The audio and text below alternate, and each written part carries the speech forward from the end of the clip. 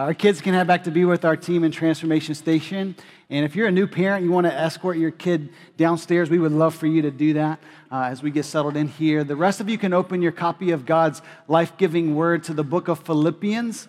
We'll be in chapter 1 today, so if you need help finding that, we always tell people, turn to the table of contents, and like any good book, there you go, and you'll find your way there. And if you don't own a Bible, we would love for you to receive that as a gift from us, a gift from Redemption Hills. So by all means, take that with you as a gift from Redemption Hill. Well, I am excited about this Sunday. I'm excited about every Sunday, but I love Vision Sunday. And so if I get a little more excited than usual, basically it's normal, but it just might be a little bit on the kind of farther end of the spectrum today. But listen, I want to begin by reading you a manifesto from a very successful company in our country, and see if you can guess which company I'm talking about. Okay, so here we go.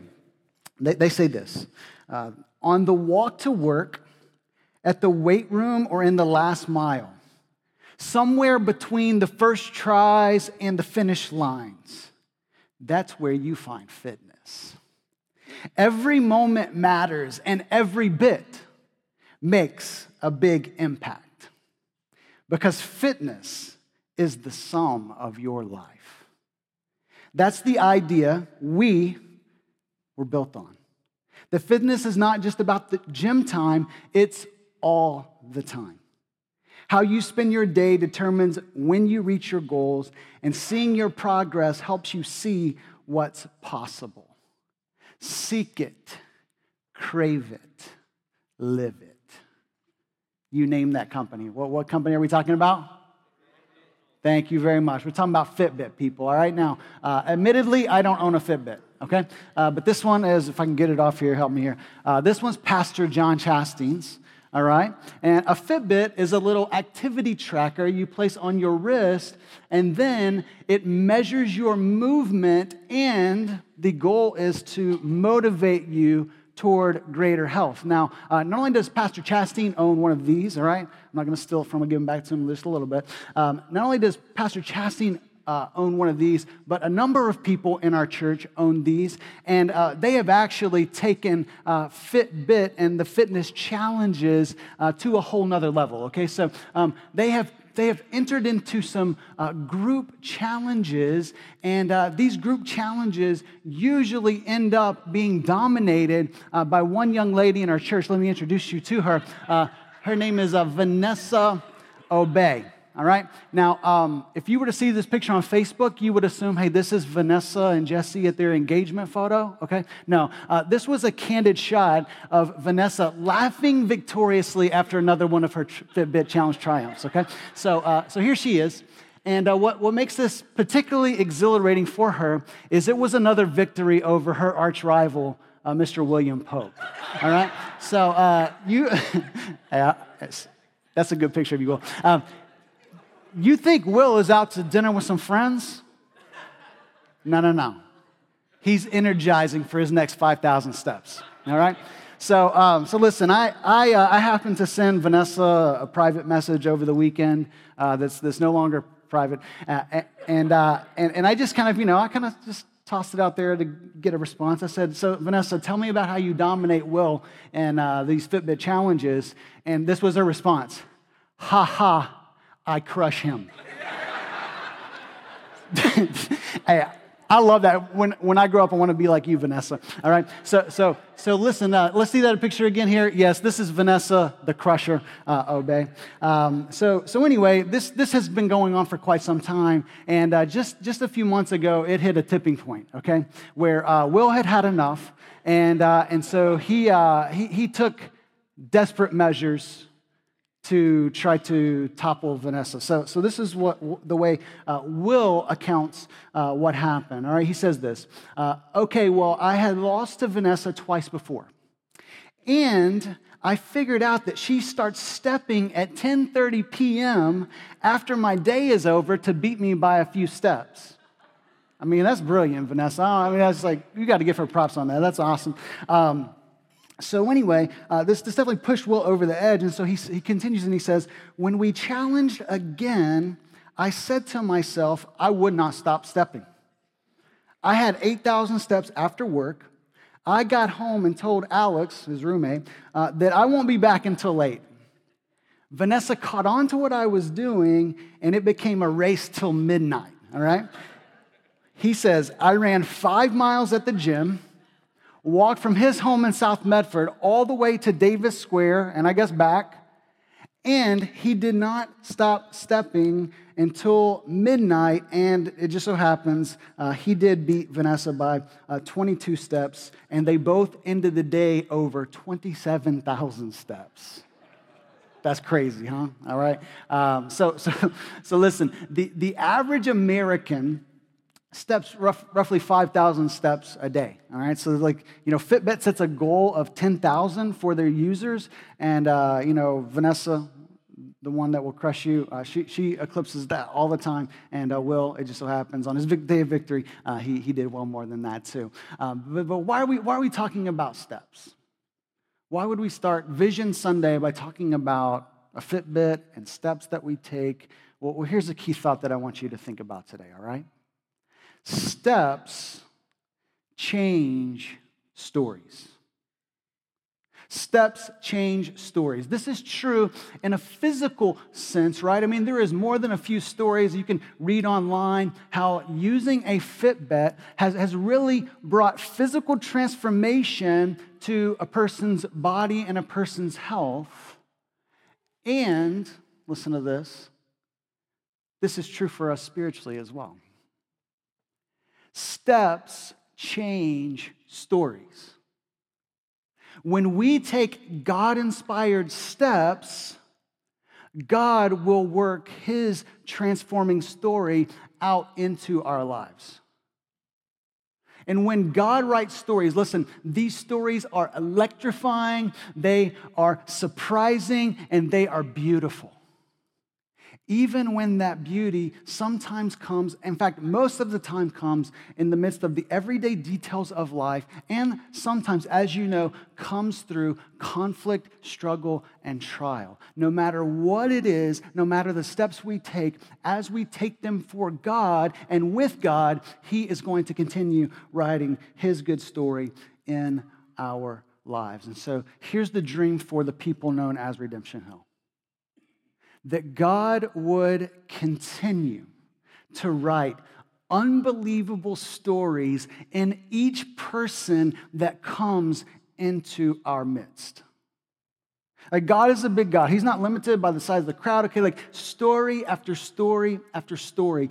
He wants to take His pen and write His story into our lives. And so before we get into the heart of our vision, this vision of taking steps and our stories changing, I want us to look at a man who took a lot of steps for and with Jesus named Paul as we continue this series in Philippians we're calling Jesus People, all right? So if you have your Bible, feel free to follow along as I read verses 19 through 23 of Philippians chapter 1. Listen to Paul and what he says about some of the steps he took in his life. Remember, Paul's in prison, and so it's shocking for us to read at the end of verse 18, he says, "Yes, and I will rejoice." Why, Paul? "For I know that through your prayers and the help of the Spirit of Jesus Christ, this will turn out for my deliverance. As it is my eager expectation and hope that I will not at all be ashamed, but with full courage now as always, Christ will be honored in my body, whether by life or by death. For to me, to live is Christ, and to die is gain. If I am to live in the flesh, that means fruitful labor for me. Yet which shall I choose? I cannot tell. I am hard pressed between the two. My desire is to depart and be with Christ, for that is far better."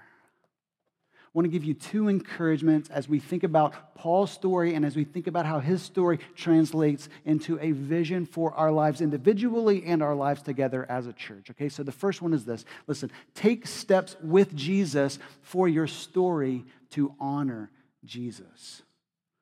Paul begins here with a statement of confidence, all right? Even though he's in prison, chained up like a criminal without reason, he's saying, look, I am confident that God is going to work, and he's actually going to work through your prayers to deliver me out of this situation. Now, there seems to be an immediate reference to Paul's confidence that he will, in fact, be released from prison, but I think there's more here in Paul's statement where he's saying, look, ultimately and finally, even if I'm not delivered from this place, I will receive ultimate deliverance over everything that assails us in this life because Christ has saved me and brought me into his kingdom. So one day when I stand before God, hey, I don't have anything to be ashamed of because Jesus gave me what belongs to him and made it mine. And so I'm all good before God. And now I can step into that moment with full confidence.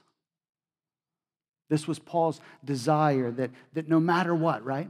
Whether by life or by death, Christ would be honored in his life. And that is what's driving him. So it's like, if you were just to learn a couple of verses this year, like if you just had like a top 10 list of verses to learn in 2017, I would put Philippians 1, 20, and 21 right at the top of that list, okay? So just like underline them, write them down, okay? Put them on a flashcard, like put them on your mirrors, like you're brushing your teeth, you can see them, okay? Like these are crucial verses.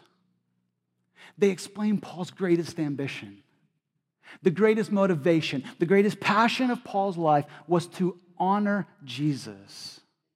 It was, as some translations say, to exalt Jesus, to glorify Jesus. In other words, it was to make people see, help people see how magnificent Jesus truly is. All right? Like we don't make Jesus great, he's already great. We just help people see how great he is by the way that we live our lives.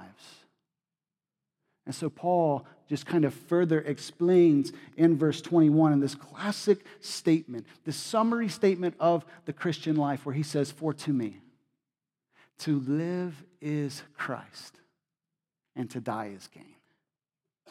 For me, this is like an intensely personal reality for Paul. And if you have stepped into the life of Christ, you know it's intensely personal for you, right?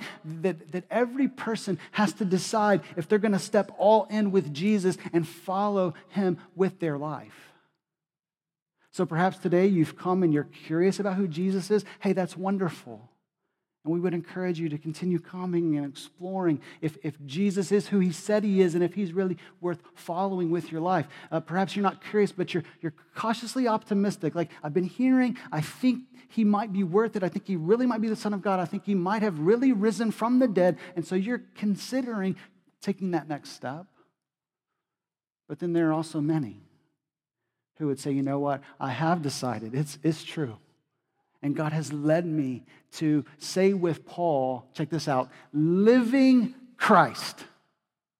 That's how it reads in the Greek. There's no verb supplied, okay? Like translators just try to smooth it on. They say, living is Christ, or to live is Christ. But we could substitute other words in there to give the sense of what Paul's saying. Like living equals Christ. Living means Christ. One New Testament scholar summarizes it like this. He says this, life means Christ. Life is summed up in Christ. Life is filled up with, occupied with Christ. In the sense that everything Paul does, trusts, loves, hopes, obeys, preaches, follows, and so on, is inspired by Christ and is done for Christ. Christ and Christ alone gives inspiration, direction, meaning, and purpose to existence. Life is Christ. And so what about you? What about me? Is Christ your greatest motivation? Is Christ the sum of your life? Is Christ your greatest passion? As some have asked, how would you finish this sentence? For me, living is, and you fill in the blank. Chandler, for me, living is my job. Like, you see how many hours I'm putting in? You know how hard I'm working to make ends meet? Do you know how much I sweat to see the accomplishments rise in my life? Living is work. Living is relationships. About to get married, you know what I'm saying? Like, this is a big deal. Living is my kids. Living's making a little more money. No, not a little more money, like a lot more money. Because that's really, I mean, like, Jesus is good, but this is really what's going to satisfy me. Paul's saying, no. Life is Christ. Life is so much Christ that dying, gain. Like, dying is gain, and the only way that Paul could say such a surprising and radical statement to first century ears and perhaps the 21st century ears is that Jesus is better than anything life can give or death can take away. So to actually depart this life is a better thing because we get to go and be with Jesus in the most full and intimate sense we can imagine. Living is Christ, dying is gaining. And he goes on in verses 22 and 23. We don't want to have time. I wish we did. We don't have time to unpack all of this. But he gives further explanation of what this is going to look like in his life. He's throwing out the scenarios. And he says in verse 23, he says, I'm hard-pressed between the two. Let me back up to 22. He says, if I live in the flesh, it means fruitful labor for me. In other words, I'm living for Jesus in such a way that whatever I do is going to, by God's grace, it's going to be a productive, fruitful experience because I'm doing it for Christ for the sake of others. And then he says, what shall I choose? I can't tell. I'm hard-pressed between the two because this is why. Because his desire is to depart and be with Christ. Why? Because that is far better. A fuller experience of Jesus is always better. Which then just kind of cuts the logic into life very simply. When you have to choose between Jesus and anything, you just choose Jesus because Jesus is always better.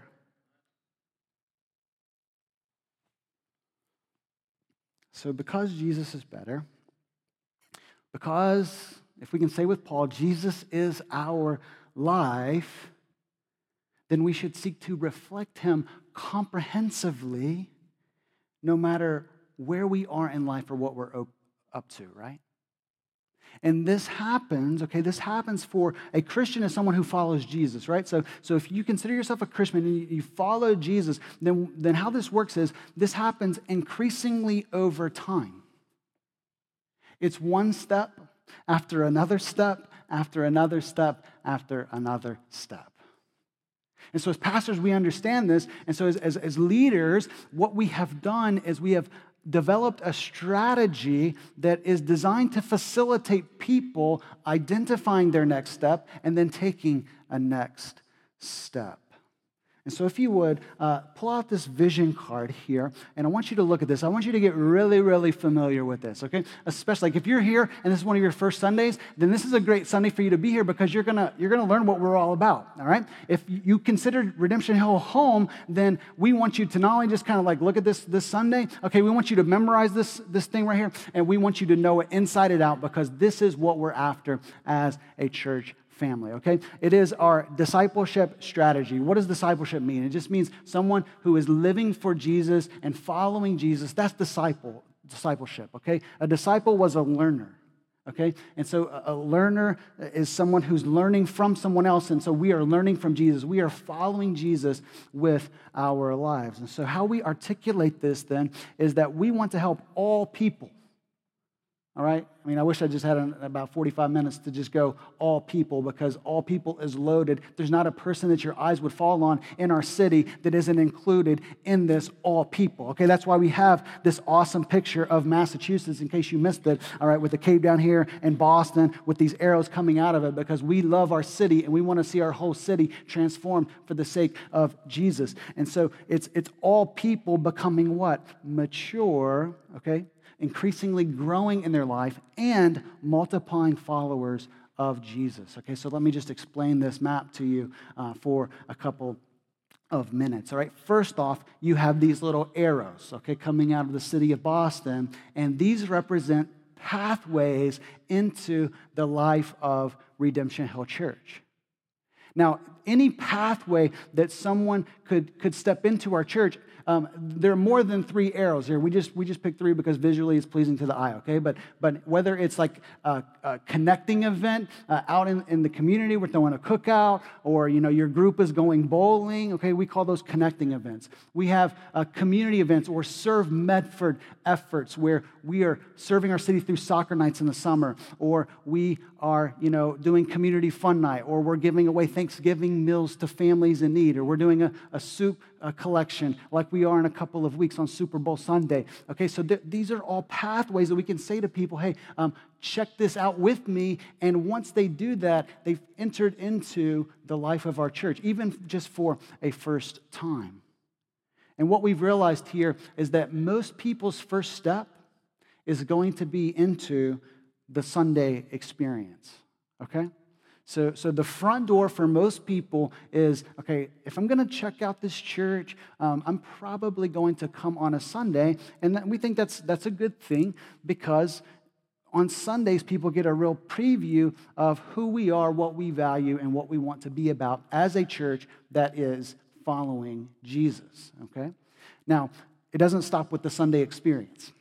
What we want to do is help people take next steps, right? Because if the Christian life and if following God was just happening on Sunday, okay, that would mean it's important for about an hour and a half of your week, and then after that, you can just hit chill mode and nothing else really matters, okay? But that's not the reality if life is Jesus, okay? So what we try to do is encourage people to connect with groups and serve with teams. And so we introduced that idea, as well as some other vision pieces and mission of our church, at this place called Next. Next is a place to begin and belong at Redemption Hill. So we have this Next luncheon about once a month where people can learn more about the church, they can meet other people, and they can explore next steps with Redemption Hill. Everybody tracking with me? Everybody got this? Pretty simple, huh? So Sunday experience, Next, connect with groups, serve with teams. And then as people say, you know what, hey, this place is all right, I think I might stick around, then we want to see people say, you know what, I'm not only all in with Jesus, I'm all in with this people known as Redemption Hill. And so I want to follow this guy named Jesus with this group of people, and I'm going to enter into what we call covenant membership. It's just saying, hey, I'm all in with Jesus with this group of people, and I want to encourage them as they encourage me. That's what membership is about. And as we see that happen, this is not the end of the story.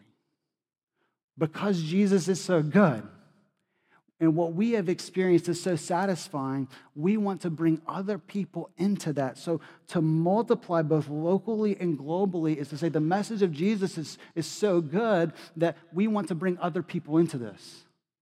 And so it's multiplying new followers of Jesus. It's multiplying leaders in our church. It's multiplying people who are serving on our teams and on teams that will go out and serve our city, both here locally and even globally, because Jesus is that good. What we want to do is help all people become mature and multiplying followers of Jesus Christ. Now, under all this, there's some things that aren't on the map, okay? We can't put everything that's happening in our church on a 5x7 card, but obviously you have administrative systems, you have communication strategy, and you have finances that are undergirding all of this. And so why do we take up an offering every Sunday? Why do we hope that God provides $330,000 in 2017 to push our financial ministry plan forward? It's because we want to see what? All people become mature and multiplying followers of Jesus. That's what we're about as Redemption Hill Church. And so we say, look, not only do I need this, but there are some other people in my life that I care about, and I want to invite them in to the story that I have stepped into. And this is what Paul was about too. If we continue in verse 24, look at what he says as he continues. But to remain in the flesh. Remember, he's saying, look, I can live and it's fruitful labor, I can die, and it means that I'm going to be with Jesus, that's better. But he says, I am convinced that to remain in the flesh is more necessary on your account. Convinced of this, I know that I will remain and continue with you all, check this out, for your progress and your joy in the faith, so that in me you may have ample cause to glory in Christ Jesus because of my coming to you again.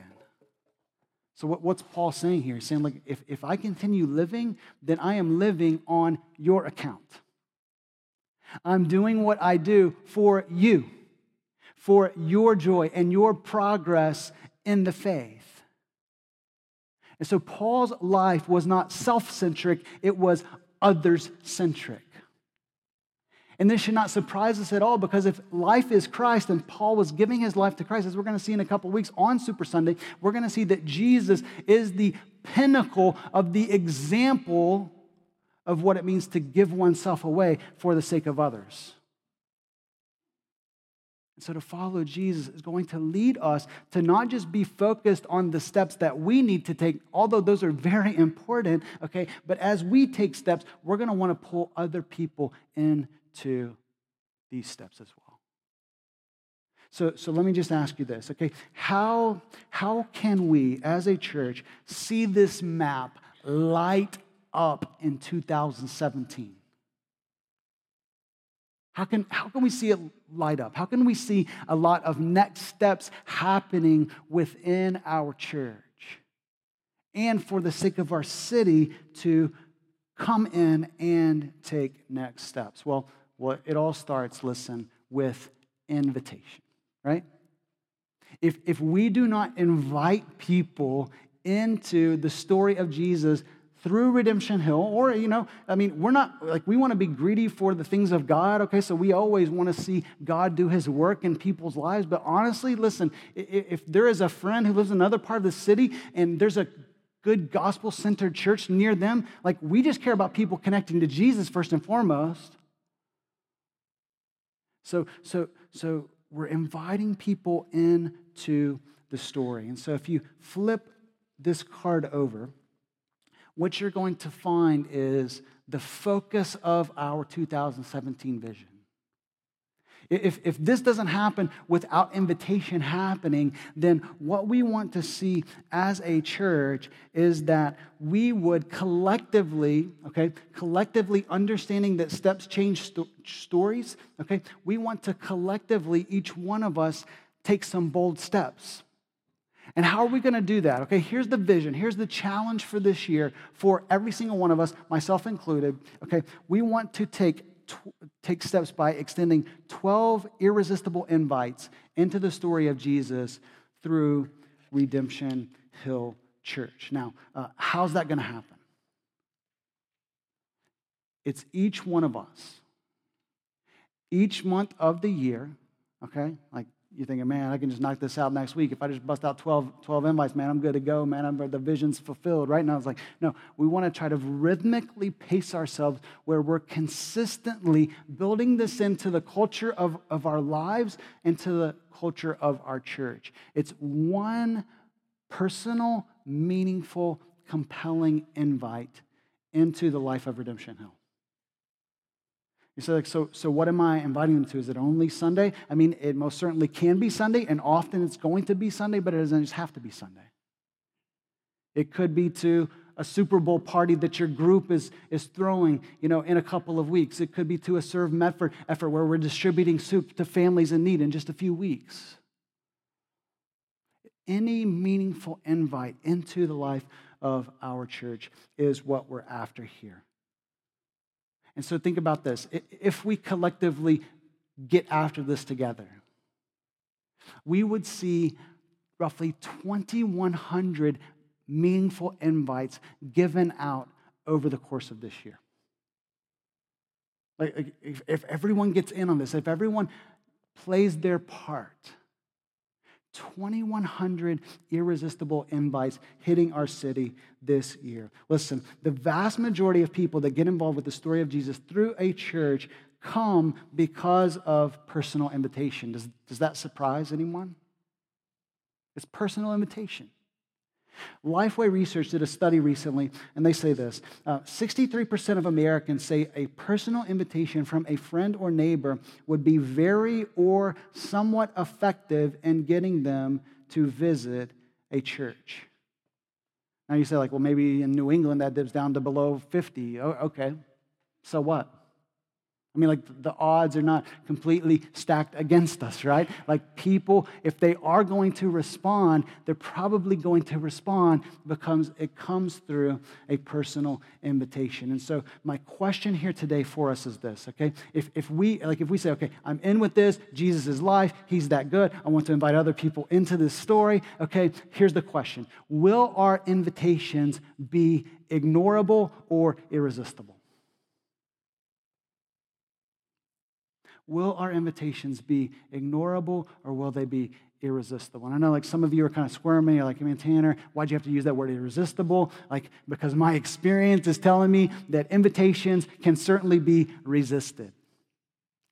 And that is most certainly true, okay? Like, I could tell you story after story of how I have dished out invitations and they have been resisted, okay? And by the way, if that's your experience too, then we're all in good company because Jesus extended a lot of invitations that were ultimately resisted and they did not follow him, right? It takes the supernatural work of God to make a irresistible invitation, truly irresistible, right? But what we're talking about here, the focus is on how we invite people. So basically, look, some invitations are quite ignorable, right? It's just like, man, like, so what? But others are really difficult to say no to. And so what are some qualities of irresistible invitation, okay? Number one, I want to give you 5 qualities or characteristics, okay? Number one, personal invitation. There is power in personal invitation. Like, we understand, like, we can all drive past the billboard, okay? Like, we can get a flyer, throw it in the trash, or we can scroll past the Facebook ad very easily. Like, impersonal invites are easy to ignore. But if you look a friend in the eye and you share with them how much you care about them and why you would like them to join you, that's a lot more difficult to ignore. It can be an awkward experience when you step into a new place, right? And this is only ramped up when someone's stepping into a church. And so it's even more awkward when you do that on your own, right? So we can eliminate that barrier by bringing friends with us, right? We can walk them through every step. We can raise their comfort level because we're walking with them into this new experience. So I'm so thankful for the great job our First Impressions team does every single week, helping people feel welcomed as they step into a new experience potentially with us on any given Sunday. Now, listen, with this idea of personal invites, I want to say this, okay? There is room, and I to be honest, I do this a lot, okay? First time you meet someone, there is still room to give an invitation. You can do that, I think, in a natural way and hopefully a meaningful and a compelling way. But we all know that it's through relationship built over time that we're going to see the highest and the best response. So it's only right to invite people into our lives and then invite them to the life of our church. One pastor says this: don't invite people to your church before you invite them to your home. It's pretty good. So we want to make personal invitations. Related to this, we also want to make meaningful invitations. You say, Tanner, what do you mean by this? When we invite people, we want to consider them. This is part of it being personal. Like we know what's going on with them. We understand who they are. We know what's going on in their life and how stepping into the story of Jesus might really speak to them personally. And so consider where your friend is and tailor your invite to a personal need that they might have. And so with this, I'll just say this: go for the easy ask. I mean, if you know your friend is open to coming on a Sunday, you think they would be open, then go ahead and invite them on a Sunday. But if you know your friend loves football, then invite them to the Super Bowl party, right? Or if you know your friend has a really kind heart and loves to serve other people, then invite them to contribute to our Super Sunday effort, even if they don't come on that Sunday, or invite them to go and serve with you as we distribute soup to our city. Know what they care about and tailor your invite in a meaningful way that helps them want to connect, all right? Number 3, we want to make our invitations compelling. So we can say, hey, bro, like, you wanna come to Redemption Hill? Like, if you don't have anything else going on, you know what I'm saying? Like, I know you got a lot happening. You probably have plans. You get some really important things. But if everything else falls through, just you can come on. Or we can say, hey, you know what? I would love for you to join me this week because this is one of the best investments of my time any given week. Let me tell you some reasons why. There's a big difference there. It's like one's like, hey, and one's like, yo, come on. Like we really believe that Jesus is life and Jesus is better and there's something here for them. Like if we don't believe it, why would they believe it? If we're not compelled by this God-man named Jesus, then why would we expect anyone else to be compelled? And so we need to show people how much we want them to join us. And we need to be willing to go to desperate measures, okay, in a very good sense of that kind of phrase, to see them come. And so I just was brainstorming this week, and I had this idea, okay? Some of you have seen the Waze app. Okay, the app that you can pull up on your smartphone, and it helps you get from point A to point B very effectively. If you haven't seen Waze, I would recommend it. It usually gets me there at least a couple minutes faster than some of the other map options. Well, Waze has a planned drive option. You know where I'm going with this? So what I want you to do is I want you to take your friend's phone, okay? And I want you to plan a drive on Sunday morning at 10 a.m. so that they can come to Redemption Hill Church after you put that invite. You know what I'm saying? Just a little reminder for them. Nobody wants to, I'm just joking, all right? Like, I'm just joking with that. But thinking outside the box, right? Like if you know your friend, which is most of my friends, probably most of your friends, if you know your friend loves food, anyone like food in here? Just curious, like anybody like to eat? All right, this is Boston. We have some of the best restaurants in the country. What would be a great idea is to pick your friend up that's personal and meaningful, eliminating some barriers, and then take them to breakfast, you know what I'm saying, like Ball Square, like Don't Know the Difference with a little Mystic coffee, to follow up, or take them to lunch somewhere, okay? That's more compelling. And when I'm talking about taking them, I'm talking about paying for their breakfast or their lunch, which is much more compelling. You say like Tanner Man's Vision Sunday, he just up here, he's just trying to compel people, saying, be compelling. Let me ask you this. Let me ask you this. How many of us did that last year? I'm just curious. Like how many of us planned that out, cared enough to give a personal, meaningful, and compelling, like, I'm not trying to put any guilt on us, okay? Because you know what? I show up early every Sunday, and that's actually kind of a difficult thing for me to do as a pastor, so much so that our pastors say, you know what? We need to not be on teardown duties every Sunday, which is why we have serve with teams, and we need to free each other up so that after church, we can invite people and we can take them to lunch after the service, okay? So even as pastors, we see like, hey, we don't always excel at this, and we need to make some modifications in our own lives. I better speed up, okay? So personal, meaningful, compelling, and also courageous. Listen, I know this may be a stretch for some of you. You're thinking like 12, man, one a month. Like, that's a stretch. And so if you this year extending 6 irresistible invites is big, then you go for 6, and we will cheer you on every step of the way. Thank you very much, Pastor Reddy. He's hyped about that. All right. I hope you're good for more than 6, Pastor Reddy. But if you're good for 6, Pastor Reddy's in your corner. You know what I'm saying? And so whether it's 6 or whether you're saying like God has shaped me in such a way that it's not 6 or 12, it's more like 36 or 42, because this is just who God has made you to be, then by all means, don't let one a month prohibit you from one a week. It's not a competition. This is a collective effort. This is a collective goal that we're moving toward. But what it's going to take is some courage, whether this is your shape or whether it's not your shape. We need some courage to make it happen.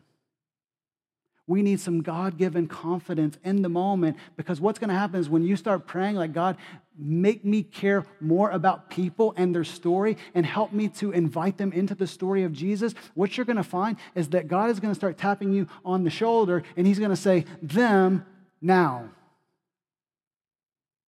And you're going to be, man, God, like, why? Like, I think this person's like 50 to 1 odds. I would rather like 5 to 1 odds. Could you maybe the next person that I come like, and God's like, no, now. And so in that moment, we're going to need some courage. God-given courage to step out in faith. And so with that, we also need the love of Christ. It's the love of Christ that compels us to compelling invitation. And why is that? It's because we have received the greatest invitation from God himself.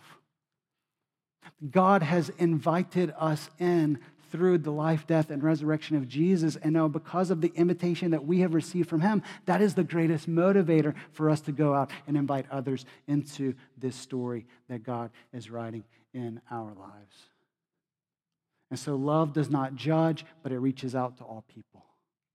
And love does not relent, but it may be not the 6th time, but like the 16th or the 26th time that we invite someone and we pray for them for weeks, months, and years. And we finally say, we have stories. We have stories of people that we've invited for years and years. And then actually some of them at Christmas at the Chevalier, they finally came for the first time, huh?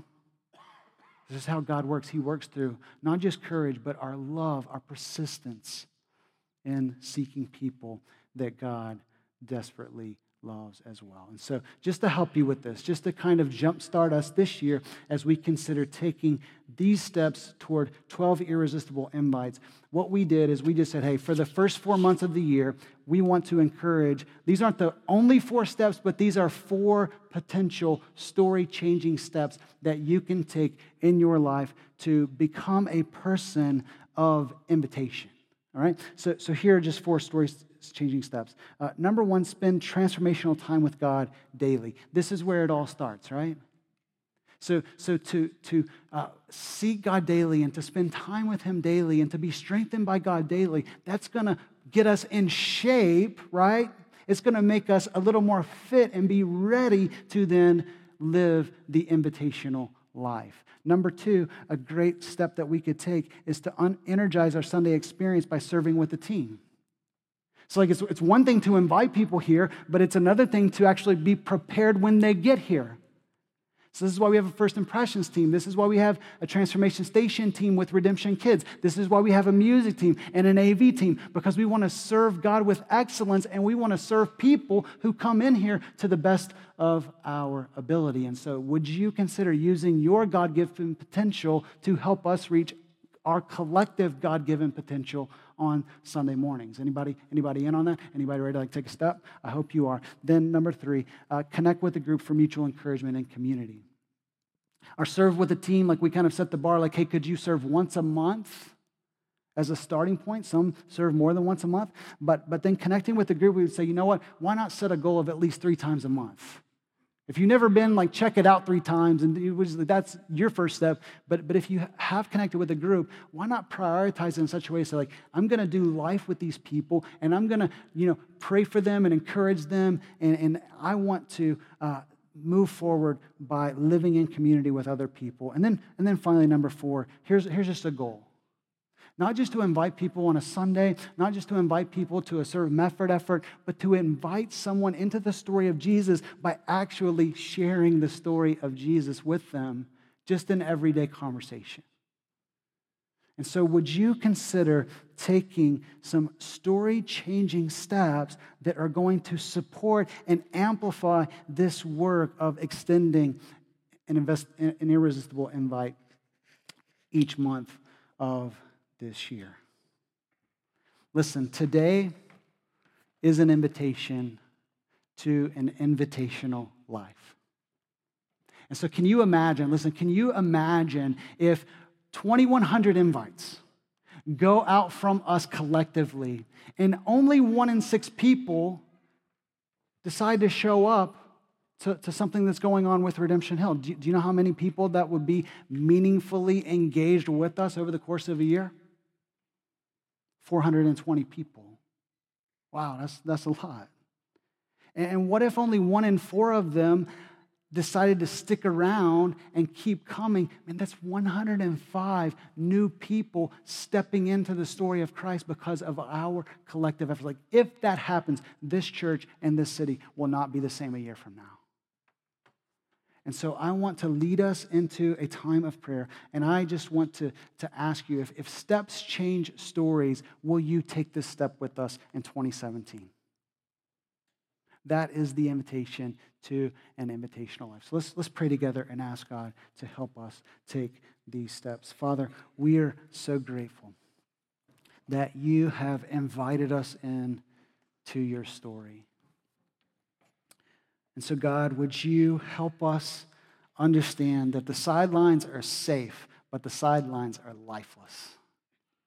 And that when you invite us into your story, you invite us to be active in the game, taking steps for your glory and your fame. And so, Father, would you make our lives invitational lives? Would you help us to believe that if you were powerful enough to speak the stars into existence, that you're powerful enough to fill us with some courage to give some personal, meaningful, compelling invites to the people in our relational networks.